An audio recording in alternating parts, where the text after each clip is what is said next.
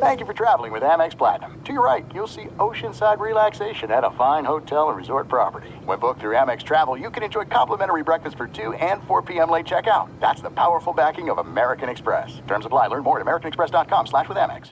Are you looking for the perfect move-in ready home this spring season? Now's the time to buy at Fisher Homes. For a limited time only, enjoy below-market interest rates starting at 5.375% APR, 6.139% APR. With these exclusive lower rates, you can save hundreds on a move-in ready home and start enjoying the benefits of homeownership even faster. Schedule your personal tour with one of our new home specialists at FisherHomes.com and make this spring the season you find your perfect home sweet home. Financing provided by Victory Mortgage, LLC, NMLS 461249, Equal Housing Lender. Open a limited-time 11-month certificate at Kemba Financial Credit Union. At 5.25% APY, it's more than triple the national average, plus it's a safe and secure way to grow your money. Visit your local branch or kemba.org/cd for details. Offer expires May 31st, 2024. APY equals annual percentage yield. Restrictions apply. $500 minimum and $250,000 maximum deposit. Advantage status required. Comparison based on bank rate average. Federally insured by NCUA. Sexton trying to get loose. He'll fire. Hey! Knocks it down. Burrow slammed it home. Garland upstairs. Oh! Sexton inside. A thunderous dunk. And Allen blocked the shot at the rim. Welcome to the Chase Down Podcast, part of the Cavs Media family. I'm your host, Justin Rowan. Support for this podcast and the following message comes from Zoom. 500,000 businesses connect using Zoom, a single platform for phone, chat, workspaces, events, apps, and video. Zoom enables real-time collaboration for teams around the globe. Zoom, how the world connects. And connecting with me now, my co-host, Carter Rodriguez. Carter, how you doing, buddy?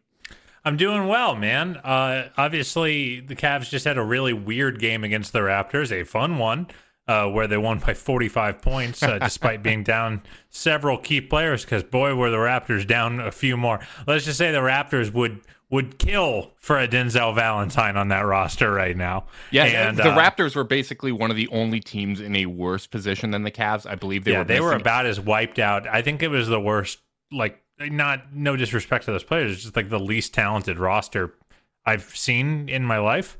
Mm-hmm. They just absolutely, and it just wasn't fair. I mean, it wasn't fair. Yeah, they were missing the first 9 or 10 guys out of the rotation, which is tough. One of the players shared that they met some of the replacement players on the bus to the arena. They had not met prior to then. So, yeah, it was definitely a tough situation. Yeah, because at least the Cavs have Darius and Kevin and Laurie and Ricky. Justin Anderson did have to play 31 minutes, but it's just different when you have that level of continuity in. Absolutely, and I feel like the universe took one from us and gave one to us. With the Boston game, I felt like the Cavs were just a little too shorthanded.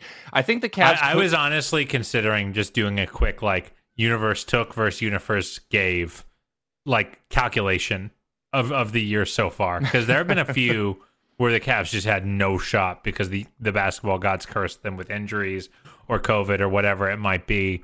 And then there were a few where their opponent had just no shot. I mean, I think about that Milwaukee game. I think about the Toronto game.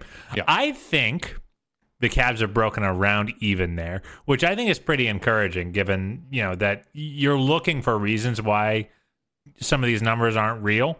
Mm-hmm. Now, these enormous blowout wins are not real. That was a real net rating booster if I've ever seen one. But again, they fought in the games where they were so shorthanded that it felt like they had no chance and were competitive. So that feels still pretty encouraging to me. Yeah, absolutely. And I think what's really going to matter is what level are they playing at the end of the year? Banking some of these wins and maintaining their positioning in the standings, that's really important. But ultimately, this team is going to be judged on how they finish this season, which is a totally different standard than what I was expecting going into this year. But this is where we're at. So I think going out there, winning the games that you're supposed to win, winning kind of these freebie games and putting them in your back pocket is really important, especially as a veteran Cavs fan that has witnessed Chris Kaman laying down on the bench, taking a snooze. I've seen how weird games... Can I say this? That game, to me, was revenge for that game Trey Waters absolutely murdered the Cavs in the preseason last year. I like that take. a lot. I didn't forget, Trey. I didn't forget. When we were down, you and the Celtics humiliated us.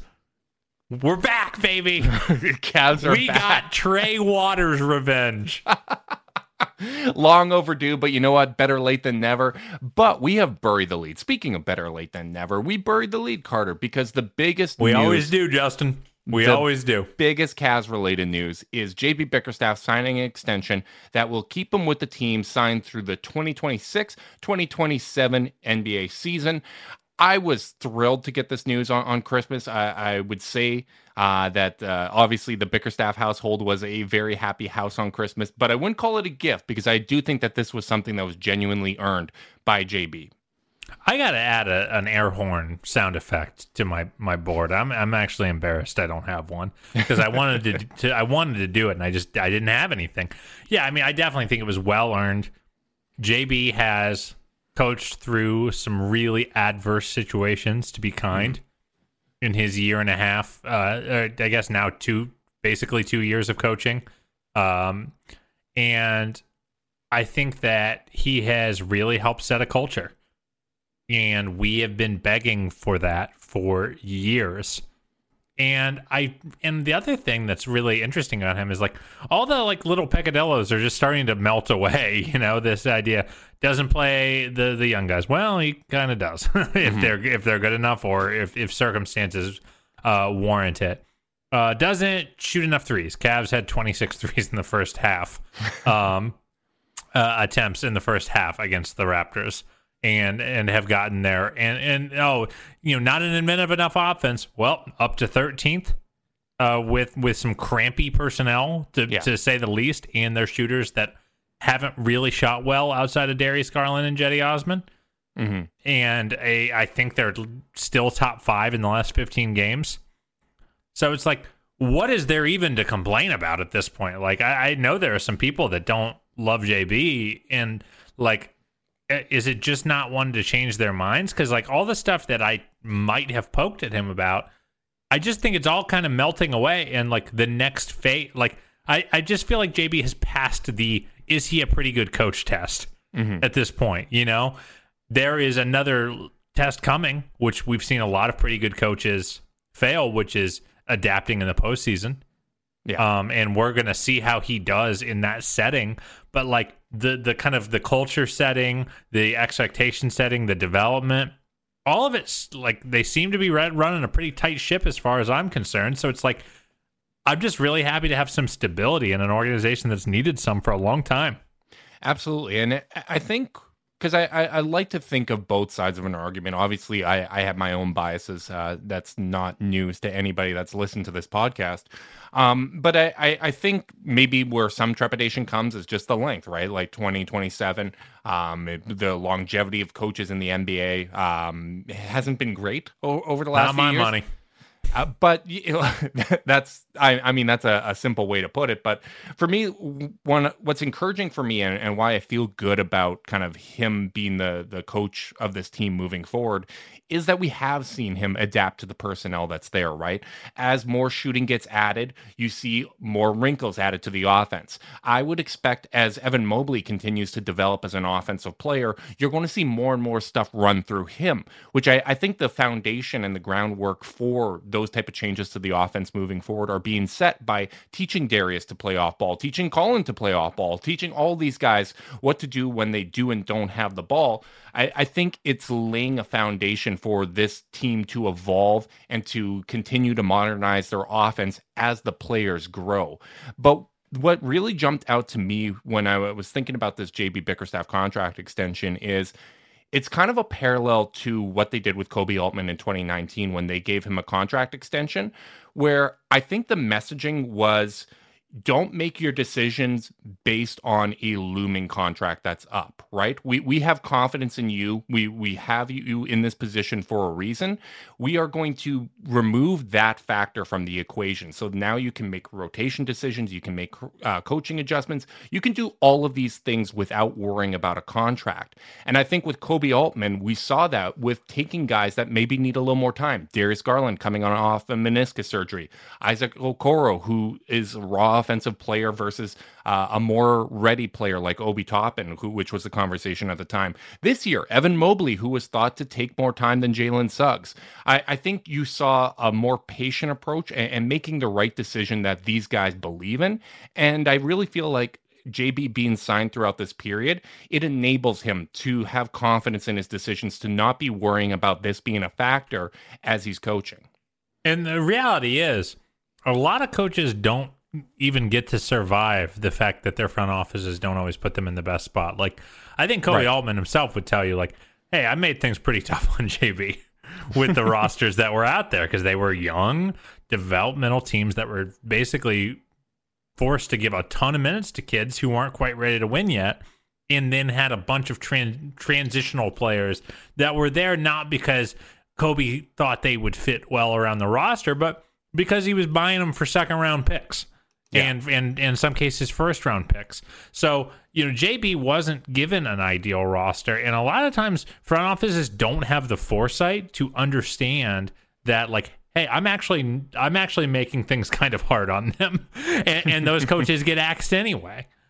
So, like, the fact that I think the Cavs have kind of seen, like, hey, we've seen what this guy can do behind the scenes, and now it's turning into wins. It just makes sense to extend it. And again, like, this ain't a salary cap type of decision. Like, if you're worried about longevity, I just think you need to find a different hobby. Like, because it's not going to affect. It is, at least for this ownership group, what they're paying to the front office has never seemed to much affect what they're willing to pay for the players. So, like, I'm just not worried about it, frankly. So, like, do I like JB? Yes. Do I want him to stick around for a long time? Yes. Thus, I am happy with the extension.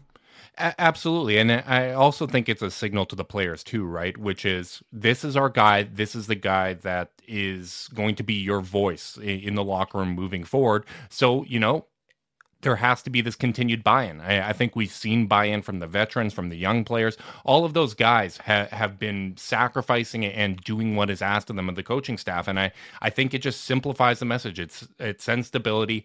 And the reality is, like, I do understand from the perspective of, okay, how much longevity does any coach in professional sports have right now, right? Like, you do find that there's an expiration date when it comes to a voice in a locker room. And sometimes that means moving on from a coach. Sometimes that means shaking things up. You'll see a team bring in a veteran player that hasn't won, that kind of rejuvenates that sense of like that hunger to go out there and win. But the Cavs are a ways away from that, right? Like, right now, all of their goals are internal, and they're all aligned too, right? Like, every player on the team, all these young guys want to get better. JB is someone that they have confidence in to help them get better, that they believe in the messaging that's there. And I think that's the absolute most important thing, because yes, it's possible that the voice grows stale at some point in the future. That might mean roster shakeups. That might mean bringing in new perspective. It might mean adjustments from JB Bickerstaff, but I think it's premature to worry about those sort of things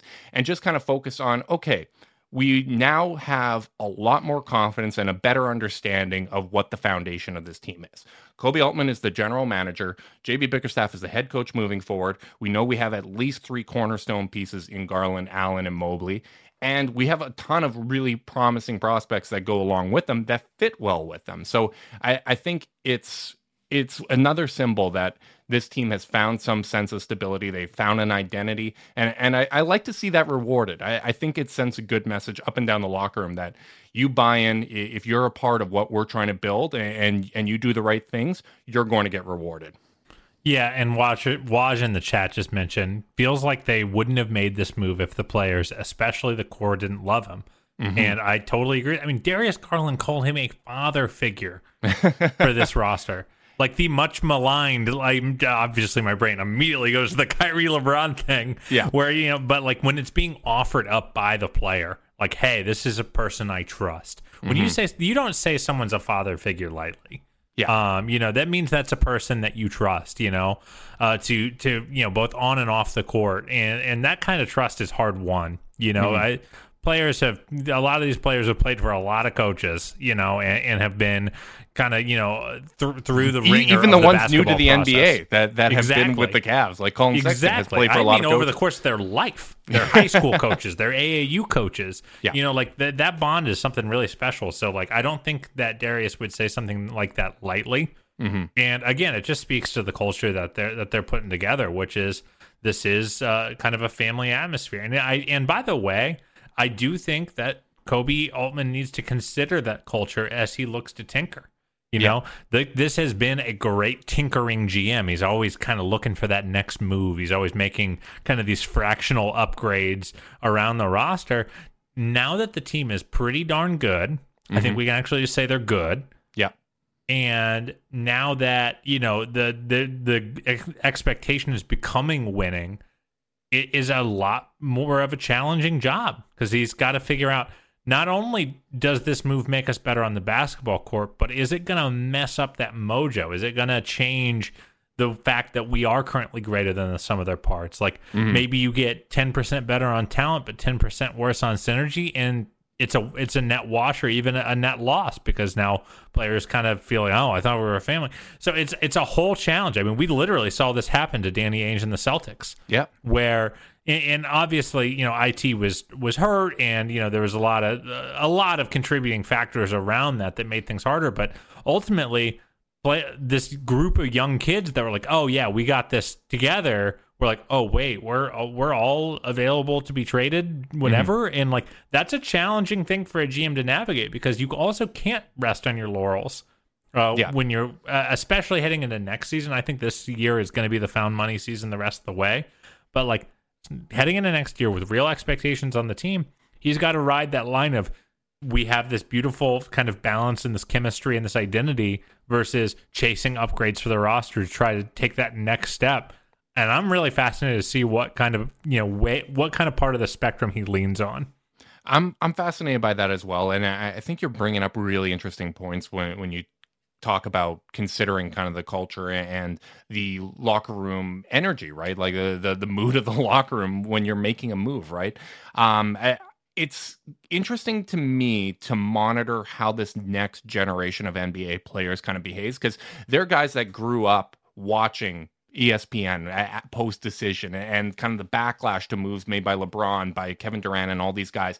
I'm really interested to see kind of how they approach these decisions as they mature as players, right? Like, did they get sick of it the same way some fans did? Do they approach team building and really buy into, hey, like a team is a family and whatnot? Like, I really feel like the next evolution of player empowerment is just consulting players more. Like, everyone understands that this is a business, but making them involved, at least the ones that you're invested in, making it a collaborative process of, okay, this is kind of what we're thinking. We're upfront and honest about you with what our expectations are when you're with the team, what our goals are as an organization, and what adjustments we're looking to make, that sort of thing, and involving the players. I think that's going to be a really interesting dynamic. There's going to be a give and take between front offices and the players themselves. So how that plays out and how it plays out with the Cavs is really interesting because they did a great job, from my perspective, of bringing players together that already had some relationships off the court, that are all hard workers, that seem to get along well.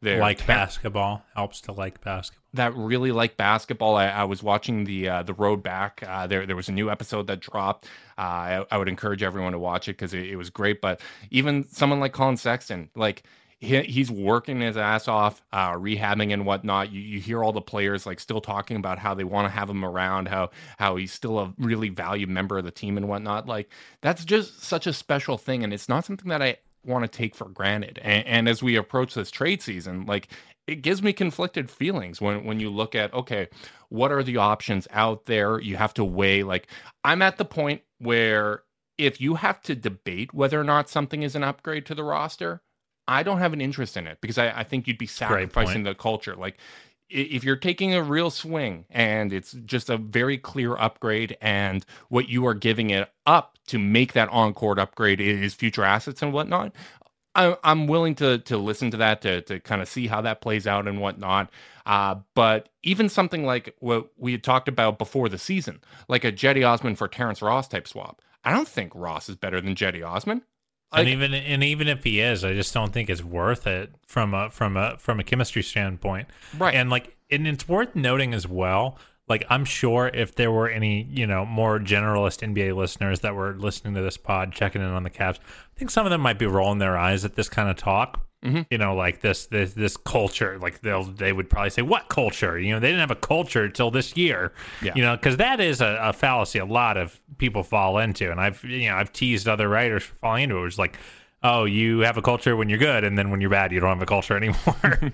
And so I get it, but and maybe 2-3 years down the road, after some of the sheen has worn off, the tenor of the conversation is going to be different.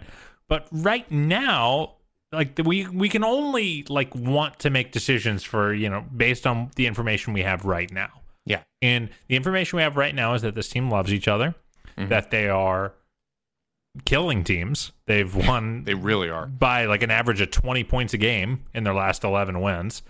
So it's I'm just not in any hurry for these marginal upgrades, and even those mid-level upgrades really give me pause. So it's just exciting. And one final kind of button to put on this JB combo is, now that he is signed for the long term, I really hope that Kobe is working very closely with him as they make these kind of hard decisions about roster building moving forward, because the reality is your GM's never going to really understand the pulse of the locker room quite like the head coach. Yeah. So I hope that they're working pretty closely in tandem with one another, knowing that hey, any move, this is a delicate ecosystem that they've got built right now. Because again, I don't think they're winning on obscene talent. Right. I think they've got some very talented players, but I don't watch games going, they are just overwhelming teams by how much better individually every player is. So if you're going to upset that ecosystem, you better do your homework. So I really do hope that Kobe and JB continue to develop that collaborative relationship moving forward. Mm-hmm. I feel like we are dancing around the latest rumor, which was Woj reporting. Yeah, let's talk about it. We weren't going to talk about it. I had it so far down on the topic list, but I think we gotta hit on it just because we're so on top of it right now. And also, the conversation just kind of naturally went there. But yeah, it's the Woj report that the Cavs are a team to watch to become re-engaged with Ben Simmons, which that language alone kind of says it all. Where a team to watch to possibly become re-engaged with Ben Simmons, there's so much hedging and messaging, you never know where that information's coming from and whatnot. And I know I had said on the podcast a couple weeks ago. Just to cut through it, let's just remind everyone that rumors can come from a lot of different sides of the aisle. Yeah. Just because the Cavs are being mentioned does not mean that the Cavs are the ones that are dishing Woj this info. Mm-hmm. It might mean that, but I just think it's really important to remind people of the games that get played via reporters like Woj. I think that is a good addition. What I was going to say is a couple weeks ago, I think my stance was, now that we know that we have kind of this core three, that they work really well together and whatnot, I feel like there's less of a need to take a risk and swing for someone like Ben Simmons, who I'm incredibly high on. Just in general as a player, it's gone down as this season has played out, just the way that everything has been handled and whatnot. And the other reason why I'm more down on the possibility is, in theory, there's kind of two schools of thought. One, that Ben Simmons can play as a point guard. He can run kind of a heliocentric offense and whatnot. The other school of thought is he can be a souped-up Draymond Green playing at the power forward. And two of our cornerstones occupy those roles, Darius Garland and Evan Mobley. So I would have a lot of skepticism if something like that were to materialize with Ben Simmons. I just don't know how it would work out. I would maybe I would be a skeptic, but you have to kind of give the front office some benefit of the doubt at this point. But really, I just don't see a fit. But at the same time, I'm also not too concerned, because I feel like the Cavs would probably be outbid in any Ben Simmons trade. It's a tricky situation. I just don't see it's just not as attractive to me. As much as I want a big playmaker, he is such a complicated player and such a unique player. And such a potential threat to the ecosystem of what they have going on, I don't know how I'd feel about that move. Well, I do know how I feel about it. It'd be concern. Yeah, I don't think I like it. I think that you have to look at it from a couple different angles. One angle is the culture. The Cavs have built themselves around dudes who are selfless, Jesus. Yeah. That work super duper hard on expanding their games and that love basketball. Yeah. And if you hear dings about Ben Simmons, it's that, like, you know, you hear it on pods like Rosillo and the things like, you know, he'll be like, hey, you know, I always hear from people, don't trust the workout vids that Simmons is posting. Like, you know, like maybe a little bit love of the fame, not love of the game, to steal from our light years friends. I just worry that culturally he's not a great fit. So then you go, okay, at some point you might need to sacrifice your culture for talent upgrades, okay, and for fit upgrades and to solve for team needs. I don't think he solves any needs that the Cavs have because they need shot creation. They don't just need big playmaking; they need big shot creation from those bigs. When teams are blitzing Darius with length and Evans' game isn't quite set yet, they need spacing. He cannot provide that at all. And I've seen some people in our Discord say stuff like, oh, Okoro can't shoot right now. There is a difference, I'm sorry, between a player who at least stands at the three-point line and is a threat to shoot an attempt and Ben Simmons. Won't shoot is very different than a bad shooter. Like, it just is. And the reality is, it's very, like we've said with many things, Simmons is an extreme example of this. It's tough to make the money work. Like, it's tough to make the money work without including bigger contracts like a Lauri Markkanen or a Ricky Rubio, guys that the subtraction of them, and it would take multiple parts, which makes even your if team you just shallow. added them, even if you just added them, let's just say in a crazy world, we traded Okoro for Simmons, and Simmons was there tomorrow, okay? And whatever, draft capital, whatever. But, like, you just unplug Isaac and plug in Ben, okay? Like, I still just feel like there are so many things you have to sacrifice and change. For example, the Mobley-Allen forward-center pairing, I just don't think works with someone at the three that cannot and will not shoot. Yeah. I think it is devastating for that pairing offensively, which has worked so much better than we thought on the backs of their interior passing ability. That gets gummed up even further with Ben Simmons on the floor. And I think, personally, that foundation, that 4-5 is a foundational pairing for them. An identity-setting pairing for them. Just as much as Darius Garland. They can do everything else they're doing on the floor because those two can share the floor together. So all of a sudden, if you add a player that makes it so those two can't share the floor together as well as they were, then okay, that's fine. You might be able to find a new identity with Simmons Mobley or Simmons Allen or whatever the new groupings are, but you don't have it as much of a sure thing as we've seen now evidence. Minute on minute of those two being a group that really can change the tenor of this team moving forward. I'm just not eager to break it up for a guy who is in his career been much more of a floor raiser than a ceiling raiser. Absolutely. The floor is already getting high. I don't need more. I'm trading for ceiling raisers if I'm Kobe Altman at this point. I mean, any player combination right now has just an absurd net rating because the Cavs have just consistently been good, and their foundation pieces make it so that you can play weird guys like Lauri Markkanen at the three. I shouldn't say weird guy. I don't know if weird fits. He might be a weird guy. He might be fun weird. You never know. Come on the podcast, Lauri. But you can do weird fits. You can it affords you the opportunity for Isaac Okoro to work through some of his offensive issues because the defense is so damn good that it buys you those opportunities. So it's a tricky thing. This is one of those situations where I am grateful, even though we are affiliated with the Cavs, that we don't get information because, my goodness, like I like that we can keep the podcast where it's at and whatnot. Like we can continue kind of speculating and kind of figuring this stuff out. Do I think that, and it's worth noting, I think we both come in pretty hard on the we're not super big fans of trading for Simmons. Yeah. I don't think that trading for Simmons makes them worse. I just am not interested in seeing this team be that different because he would make them so different. It's certainly tricky. And one of the complicated things when it comes to the NBA is you don't have control over the talent that becomes available to you, right? Whether it's the draft, free agency, or on the trade market. The star players that become available on the trade market, there's usually a reason for it.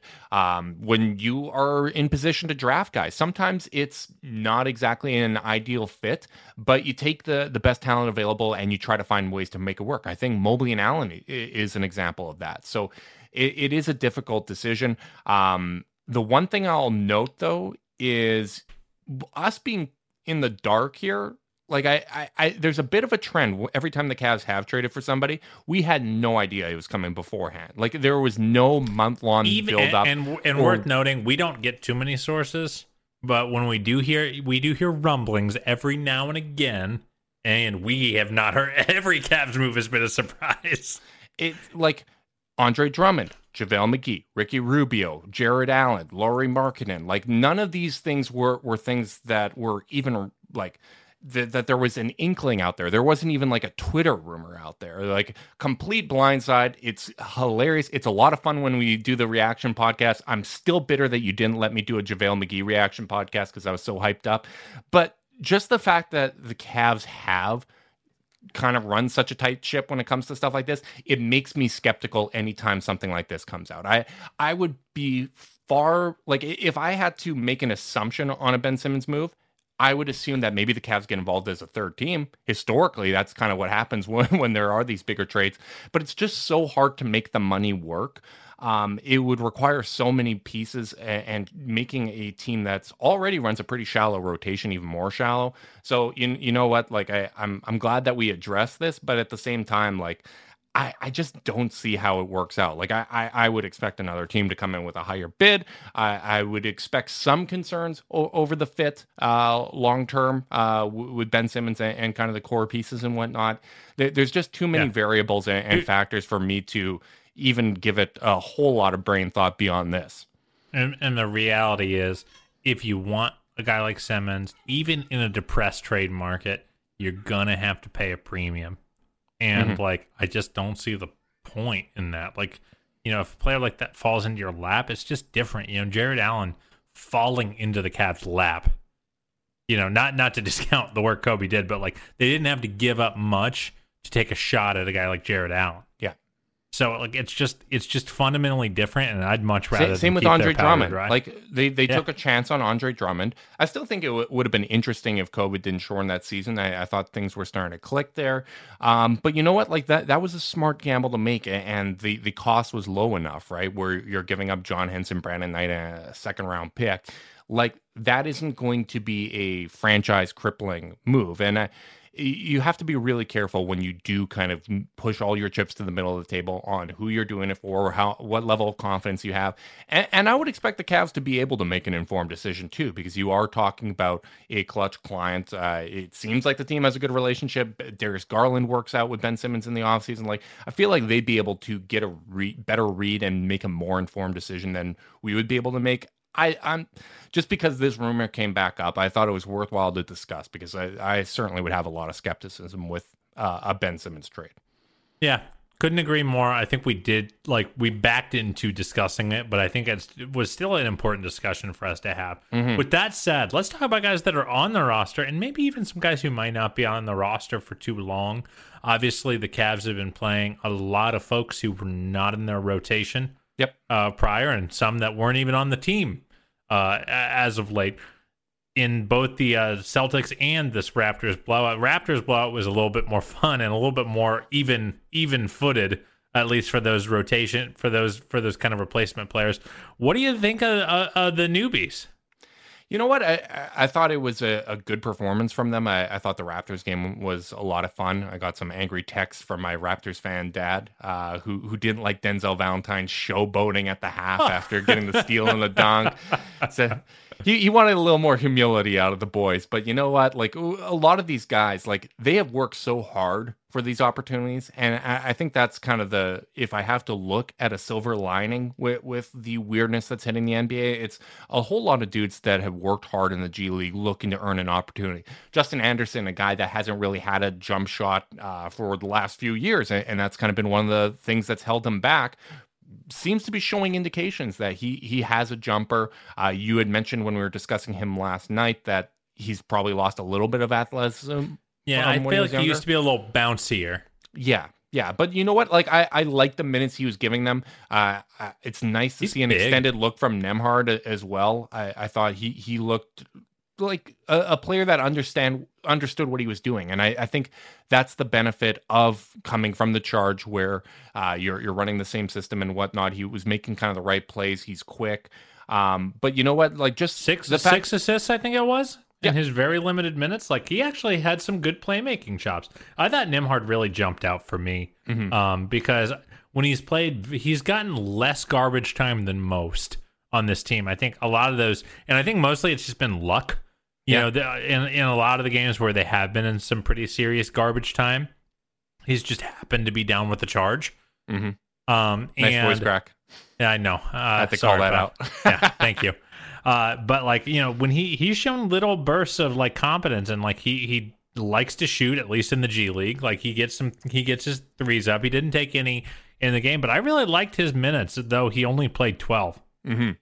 Yeah, I thought he played well, but I'm just happy that they're getting this opportunity. I thought it was nice to see Kevin Pangos get a little bit more of an extended run. Like, he looked more comfortable out there, like actually comfortable playing basketball. It wasn't like he was, and again, to give you credit for a point you made last night, wasn't like he was coming in the fourth quarter trying to protect the lead. Like, it was so out of hand that he was just playing basketball, which I feel like he felt hasn't empowered really to played. just play. Yeah, I do not think he's just been playing ball. I totally agree. And I thought his playmaking was good. He was taking the right shots, only 2 of 6 threes. But you know what? Like, that's not a guy that I have any questions about his ability to shoot. No. But yeah, he looked good out there. So I thought it was encouraging signs. Like, there's not a whole lot you can take away from it, but I do like that in a game where basically every defensive player for the Cavs was out. Whether it's Isaac Okoro, Jared Allen, Evan Mobley, all those guys were out with maybe the exception of Ricky Rubio, that the replacement guys were coming in and they were playing hard. And sure, you're playing a team that doesn't have a whole lot of chemistry or time together or a lot of NBA players even. But I did like that, you know what, at least there's some continuity. At least you're seeing the little cracks and the light shining through of the Cavs identity, even with so many players in the health and safety protocols. Yeah, I did really like watching these guys play. I thought Justin Anderson did have a really nice game on both sides of the ball, plus 31 in his 31 minutes, which is a ton of minutes for a guy like that. Shooting pretty confidently from both wings from 3. 4 dimes, 5 boards. I thought he played a good game. He looked like an NBA player out there. Yep. And we said this. We got a question. I think it was on our last pod. It might have been the one before. Yeah, it was. Where someone basically said, "Hey, do you think Justin Anderson might play well enough that he might take Denzel Valentine's spot?" Not after last game. Denzel was a man on fire. But we kind of said that some of these guys I think are going to earn their shot around the league. Mm-hmm. Or even earn a shot back with the team. Like, if the Cavs were to make a 3-for-1 deal, like, Justin Anderson's a guy who's like, okay, you want to be our 10th, 11th, 12th man? Not the worst thing in the world. So, obviously, super small sample size, but, I think it is fun getting to see these guys kind of showcase their skill. But, by the way, your tweet when the Mavericks signed Charlie Brown, and you quote tweeted it with "Oh brother," I laughed so hard. That was one of your best. You uncorked it like just an effortless A+ tweet, and I was very proud of you. It was like a Denzel Valentine corner 3. As soon as it touched my hands, I was letting that thing go. Yeah, I think that's a really smart point, and that's probably something we're going to see around the NBA is just a reminder of how much talent is in the G League and how much talent is available, it might make teams more willing to do consolidation moves. It's at least something that's going to be in the background of their heads, just an understanding that, hey, we can make moves because there is replacement talent available. I think it's a great showcase for the G League and just how hard those guys work. So I do think there are benefits, and you know me, I'm always looking for the upside, even if it's not directly related to my team. I'm trying to find the positive in everything. So I do think that it's a really good opportunity, and it does seem like, at least with the Cavs, it's probably going to be a shorter opportunity for some of these guys because the NBA did make some changes to their COVID protocols. The NBA shortens quarantining to 6 days if testing shows they are no longer at risk to be infectious based on the viral load. This probably comes based off the change of the CDC recommendations of 5-day isolation to people if they are asymptomatic. So obviously it depends. Every single situation is different. Whether or not a player is asymptomatic it doesn't necessarily mean that someone's going to be coming back after 6 days, because someone like Isaac Okoro, who was out of protocols, was not eligible to play against the Raptors because he hadn't passed the conditioning test. So there's still a lot of unknown and a lot of variables that go into a player's return, but it is interesting now that kind of quarantine period for NBA players has gone down from 10 to 6 days, and kind of backtracking that and looking at some of the Cavs that are in health and safety protocols, we can probably start to see some of these guys return to the lineup this week. Yeah, and it's really, really exciting, and it's a complicated conversation, right? Because you don't want anyone to get sick. Mm-hmm.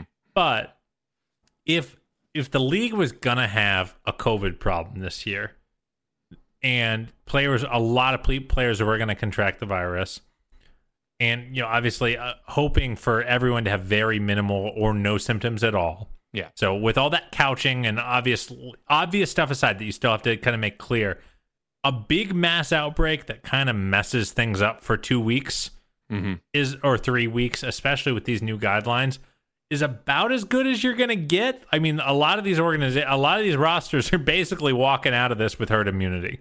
Yeah. I mean, the only 3 players I guess there's 4, is Pangos, Wade, Garland, Rubio.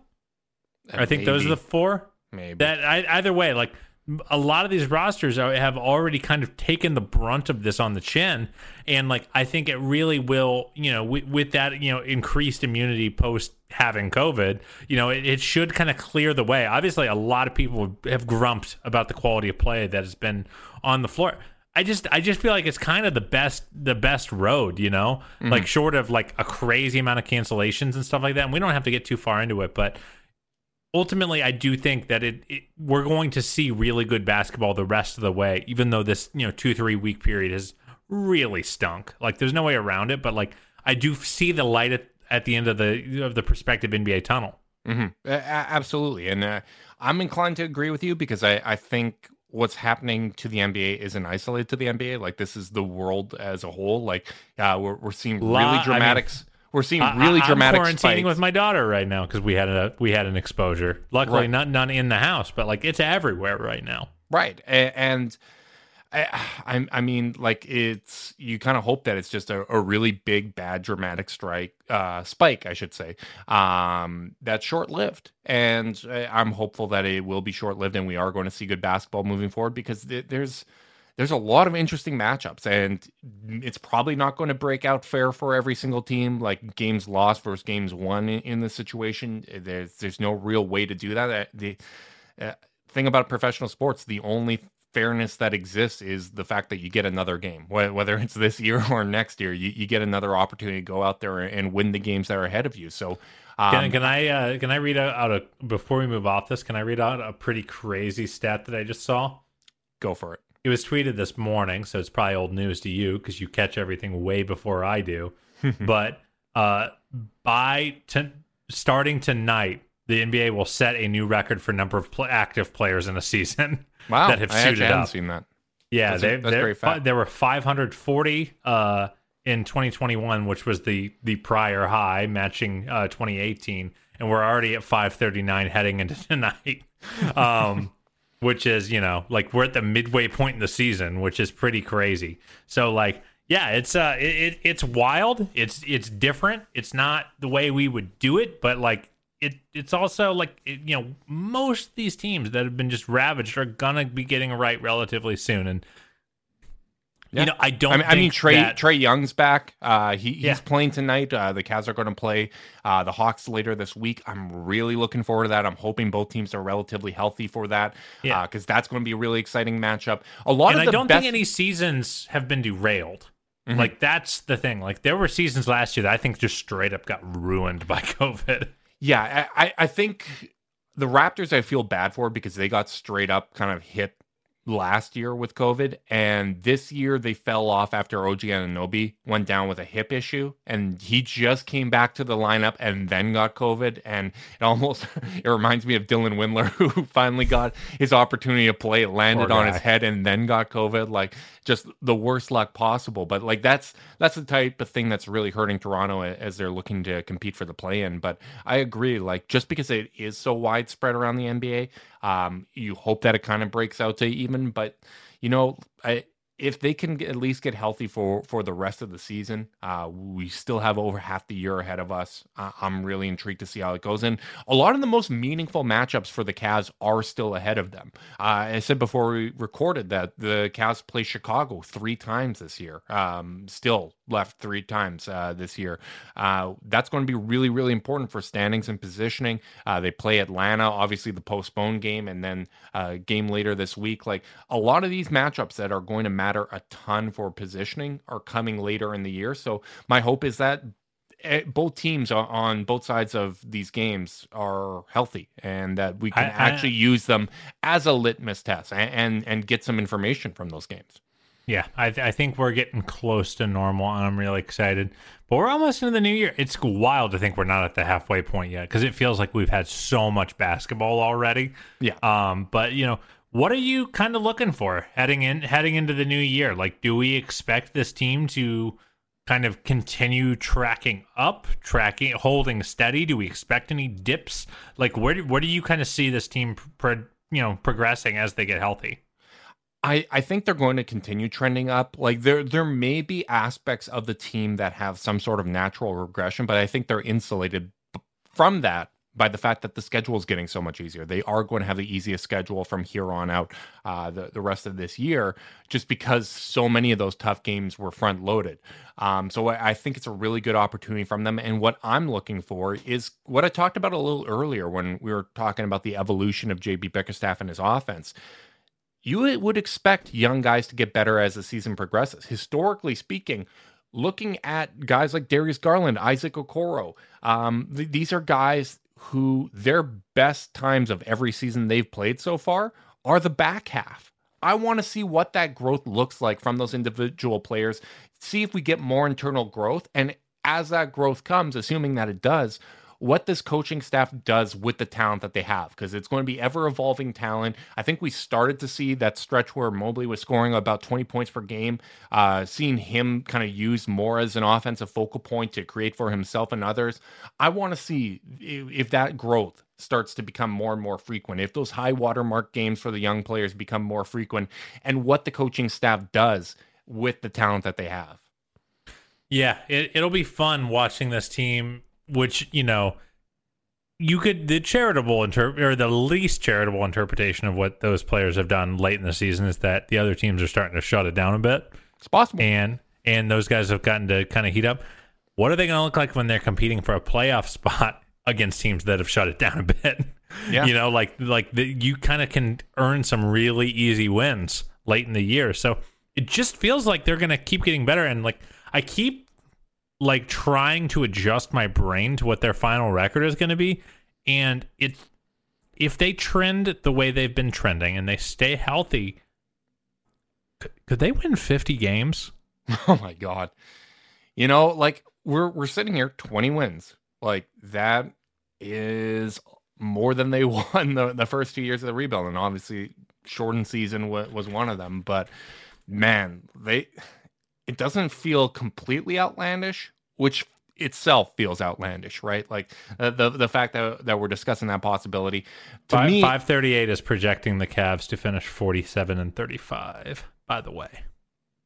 Man, It's going to be maybe closer than I'm thinking right now. Like they're in a really good position to do that, and my focus has been more on the standings themselves and kind of where they're going to land within that versus a win total. But maybe I should start thinking about win totals a little bit more. Like that hasn't even been a thought that's crossed my mind, because the only win total I've had focus on was that over-under line, because 26.5. I think you can rest easy, my friend. I think I'm going to be cashing in on that, but before the end of January. So, you know what? You want to hear some other numbers from our dear friends at 538? Go for it. What percent playoff chance do you think they have? 93%. 83%, but still pretty good. The haters, I'm taking this as a slight, Carter. The fact that they have us at 83%, I'm taking it as a slight. Now, here's what I'm trying to understand. In the current discourse, does playoff mean just getting into the final 8, or does it mean top 6? Like, is play-in a different number? I think they're probably factoring in the existence of the play-in, because if you drop to 7 and 8, there's a possibility that you lose those 2 games and drop out. Which at that point, I think we decided that you are not a playoff team, because the Golden State Warriors did miss the playoffs last year with Steph Curry and 2 max players in Draymond Green and Andrew Wiggins, and I don't think we should ever let that slide. Yeah, I don't think we should either.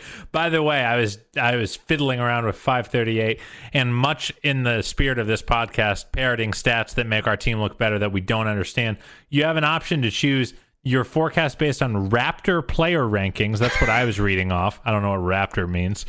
Or you can show Raptor playoff ranking is the metric that determines how likely you are to crap the bed in the playoffs. Oh, Jesus. You're annoying. Thank you. But the other option is the ELO forecast. And I've heard of ELO before, but I still don't know what it means. What are the Cavs' percentages of making the playoffs there? And what is give me their projected record, their projected chance of making the playoffs, and their chance of making the finals on just ELO. Give it to me. I'm not here to play this game. 51-31 projected record, a 94% chance of making the playoffs, and an 18% chance of making the finals. Cavs Warriors 5, baby. People keep talking about how this is. People keep talking about how this is the Eastern Conference Warriors and the next dynasty on the come up. Many people are saying they really are, and I'm excited to be a part of that. I am absolutely excited to be a part of that. And then the question becomes: do we get rings if they win? That's the real thing, Carter. That's the logical next part. There's no way any Cavs employees are still listening at this point in the live, but just quietly let us know, yes or no. We won't tell anyone. We'll keep it to ourselves. Yeah. Just blink twice on the next weekly call if we get rings. I mean, they have like a whole year and a half to figure that out, right? Like, I think let's be realistic. It would be the 2023 probably next season. yeah. You know, let's stay a little bit grounded here. We're out of pocket. We got to wrap. We're being stupid now. Well, if everyone is still listening and enjoying our stupidity, I appreciate you. If you're watching on YouTube, make sure to like and subscribe. Click that notification bell so when we're going live. If you're listening via podcast, leave a rating, leave a review, subscribe, unsubscribe, resubscribe, and help cook those books. If you want to be part of the Chase Downs exclusive Discord chat, you can send a screenshot of that review to chasedownpod@gmail.com. However you choose to support us, we really do appreciate it. Make sure you guys are staying safe out there. And until next time, go Cavs.